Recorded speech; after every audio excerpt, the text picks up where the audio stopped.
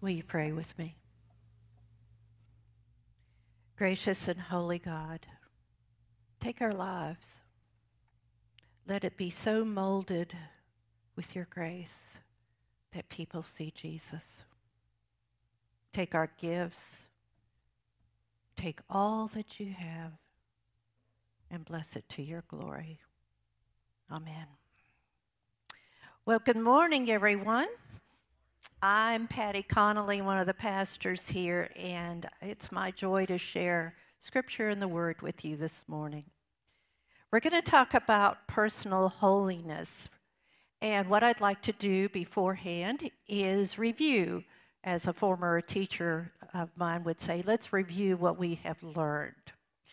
So John Wesley was the founder of the Methodist Church. Could I have that picture up here? See, here he is. I love bobbleheads, sorry. Here, you hold John. Would you hold John? Thank you.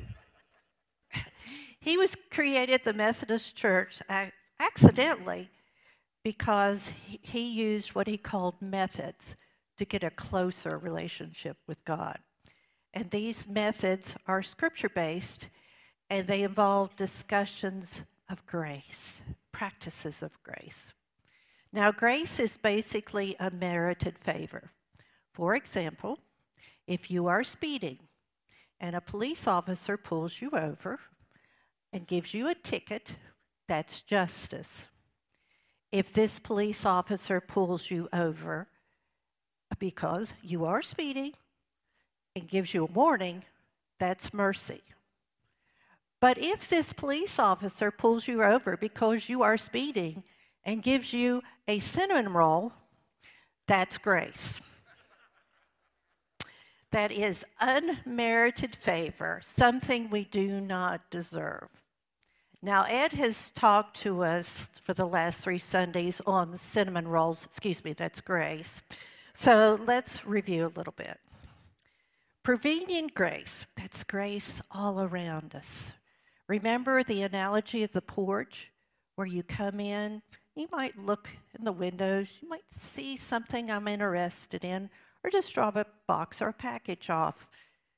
But it may be something you want to pursue, but it's your decision to go through that door. And going through that door is justifying grace. When you begin a relationship with the owner of the house, you could sit by the fireplace, you could enjoy some coffee, and have some conversation with that owner, which is God.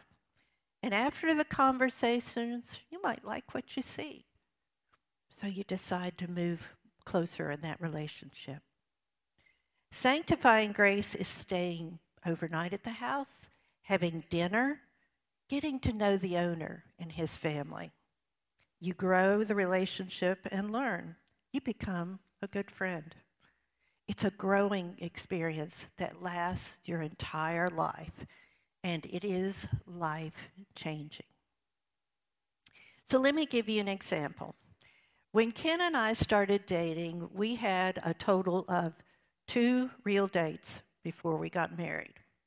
Now, you'll quit your laughing. Before you say you married that man on 2 dates, explains a lot as he says, let me explain it to you. You see, I had 2 children, Kathy and Adam, from a previous marriage. He had 3 children, Leah, Matthew, and Michael, from his previous marriage. So our dates were picnics with 2 kids, 3 kids, or 5 kids. We went to movies, we had popcorn night, we just did time together. That's how the relationship built, and that's what our family was all about. Now, believe me, there was a lot of grace going on when we did these things. But we've lasted 34 years, haven't we, dear? And now we're empty nesters. Yes, anyway. So, sanctifying grace has many aspects, and today we're going to talk about personal holiness. Next week, Ed's going to share about social holiness, how faith and grace manifests itself in the world. But today we're going to talk about personal holiness, how we grow, how we change to look more like Jesus. So let's do our scripture. If you put that on the screen. And I chose the Message today because it explains itself. 1 Peter 1:13-16. Now roll up your sleeves, get your head in the game, be totally ready to receive the gift that's coming when Jesus arrives. Don't lazily slip back into those old grooves of evil, doing just what you feel like doing. You didn't know any better then, but you do now. As obedient children, let yourselves be pulled into the way of life shaped by God's life, a life energetic and blazing with holiness. God said, I am holy, you be holy. This is the word of God for the people of God. Thanks be to God. This is one of the many passages John Wesley used to show us that God commanded us to be holy. So how do we do this process of holiness? John Wesley believed there were two aspects, inward and outward, personal and social. Today, we're going to talk about personal. In the book, John Wesley, Holiness of Heart and Life, the author says, personal holiness involves commitment to God and centering one's life completely on God. It includes believing in, trusting, loving, worshiping, imitating, and enjoying God. Inward holiness is impossible without God's grace, and this holiness has to do with examining our lives, repenting of our sins, and cultivating the gifts of the Spirit in us. So how do we do this? Wesley defined these ways that we can do this, or our tasks to mature in holiness, as works of piety. Now, piety means quality of being religious or reverent. Another definition is basically being devout. These works of piety John Wesley defined in Sermon 92. Now, he published 132 sermons, but he spoke thousands of sermons that were not published.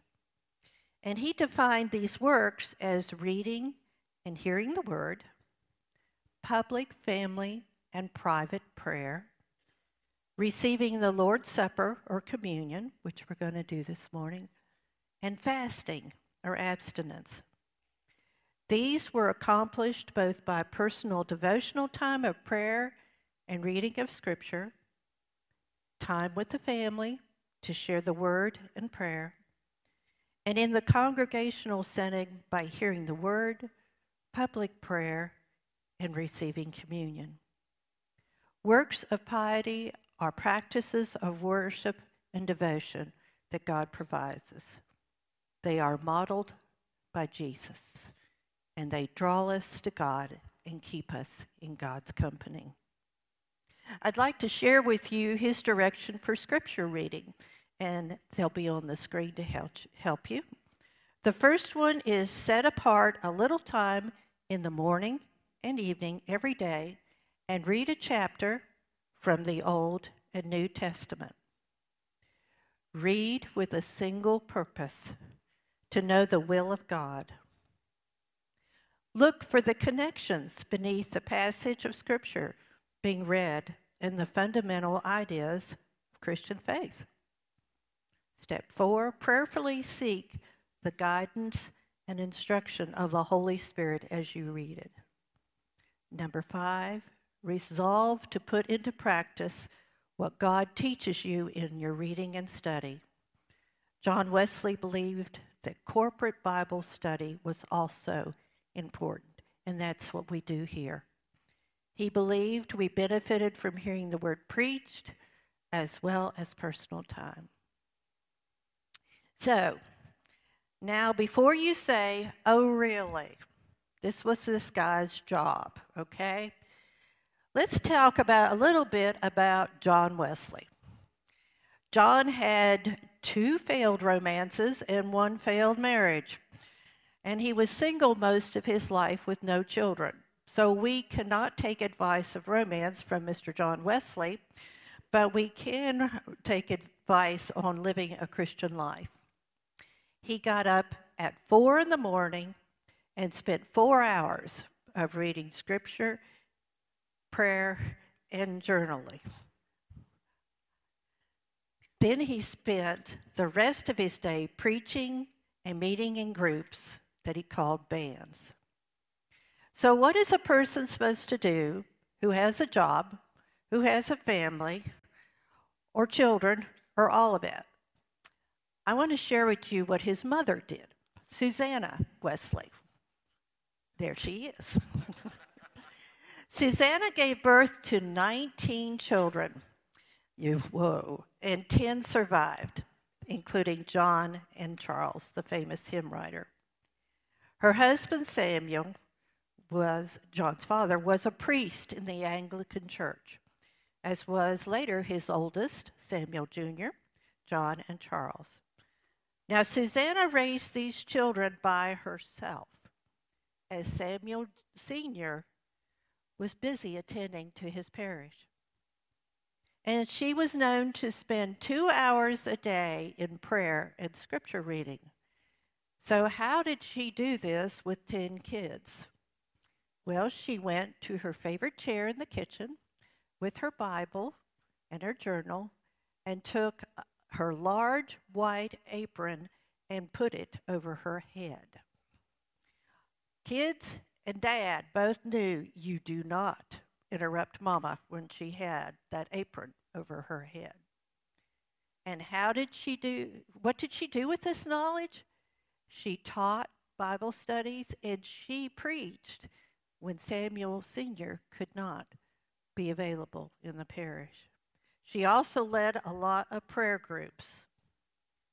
Now, I'm not recommending to you that you get a large apron and put it over your head because of a feeling they might, think. But let me share with you what Ken and I did. Ken is an early riser. So he got up at 5:30 in the morning and did his quiet time before the kids got up. When I got up, he and I both got the kids ready for school, and we both went off to work. In the evening was my time, and after the kids got settled and everybody was in their rooms or in bed, then that was my time to have my quiet time. Now, I would close the bedroom door, and if I heard they got a real rude, go ask your father. But that's how we do it, and today we do it together. But he still gets up earlier because he makes me coffee. Good man. Yeah, you. Another work of piety is asking yourself each day where you saw God. Where did you represent God? And where did you fail to represent God? John Wesley created these questions for his club called the Holy Club that he and John and Charles formed. And the Holy Club was a group of young men who attended Oxford, and they met 3 to 4 days a week just to check in. They were dedicated to scripture reading, prayer, and meeting together, as well as feeding the poor, visiting the lonely, the homebound, and those in jail. Sounds like something we do today, doesn't it? There were 22 questions, and I would like to show you just 8 of them. But these gentlemen went through these every day. The first one is, am I honest in all my works and all my acts, or do I exaggerate? Number 2, can I be trusted? Number 3, did the Bible live in me today? Number 4, do I give the Bible time to speak to me every day? Number 5, do I pray about the money I spend? Number 6, How do I spend my spare time? And number 7, am I proud? Look at number 8. Do I grumble or complain constantly? These are just some of the 22 questions, and they involve a lot of soul searching. And after these questions, there was usually prayer and confession, as well as thankfulness. They had a new day to try again. Now, I want to share another word about John's personal life. Did you wonder if he ever had questions with his standing with God? Did he ever question his assurance of God, that God was with him? Yes, to both. In May of 1738, John Wesley experienced a time of spiritual renewal, known as his Aldersgate experience. It was during a revival. And a preacher was expounding about Romans, and Wesley was said to have felt his heart strangely warmed to the point that he had full assurance that Christ had taken away his sins and that he, Wesley, could trust God. However, only 7 months later, both John and Charles would experience depression, where they did not believe that God loved them or that they had the assurance of faith he previously experienced. John Wesley stated in his journal, "I affirm I am not a Christian now, for a Christian is one who has the fruits of the Spirit of Christ, which are love, peace, and joy. But these I have not. And I feel this moment I do not love God, which therefore I know because I feel it." In other words, at that time, Wesley could not feel he was loved by Christ, even though by his faith he knew that he was. You see, just like John Wesley, we go through different moods where life doesn't seem to add up, and we wonder where God is and if God still loves us. It could be after you read those 22 questions. Or it may be that day just wasn't what we planned or wanted it to be. But as Wesley found out, the source of assurance is not within ourselves because we know our moods vary. The divine promise found in Scripture and declared in Christ Jesus is more dependable than our human feelings. One of John Wesley's favorite texts was 1 John 3, verse 20. When our hearts condemn us, God is greater than our hearts. Let me say that again. 1 John 3:20. When our hearts condemn us, God is greater than our hearts. By growing in grace and works of piety, these promises will instruct and correct our emotions. These practices of prayer, scripture reading, fasting, worship, and Holy Communion help us to become more confident in what we believe and hold true. I want to close with our scripture again today. And as I told you, I chose the Message. The Message is a paraphrase by Eugene Peterson. Because the reason I use this is because John Wesley had a saying. He said, "I want to get plain truth to plain people." And I don't know about you, but I'm a plain person. I like it said straight out. 1 Peter 1, 15 to 16. So roll up your sleeves, get your head in the game, be totally ready to receive the gift that's coming when Jesus arrives. Don't lazily slip back into those old grooves of evil, doing just what you feel like doing. You didn't know better then, but you do now. As obedient children, let yourself be pulled into a way of life shaped by God's life, a life energetic and blazing with holiness. God said, I am holy, you be holy. Now that we have the tools, are we ready to get our head in the game? Are we ready to begin moving to a life of holiness? May it be so, Lord. May it be so. In the name of the Father, the Son, and the Holy Spirit. Pray with me. Lord, we have heard your word. We have heard your instructions. We pray that you would meld them deep into our hearts. We want to look more like you every day, Lord. Help us to take those steps. Help us to do those works of piety that we may look like you. Amen.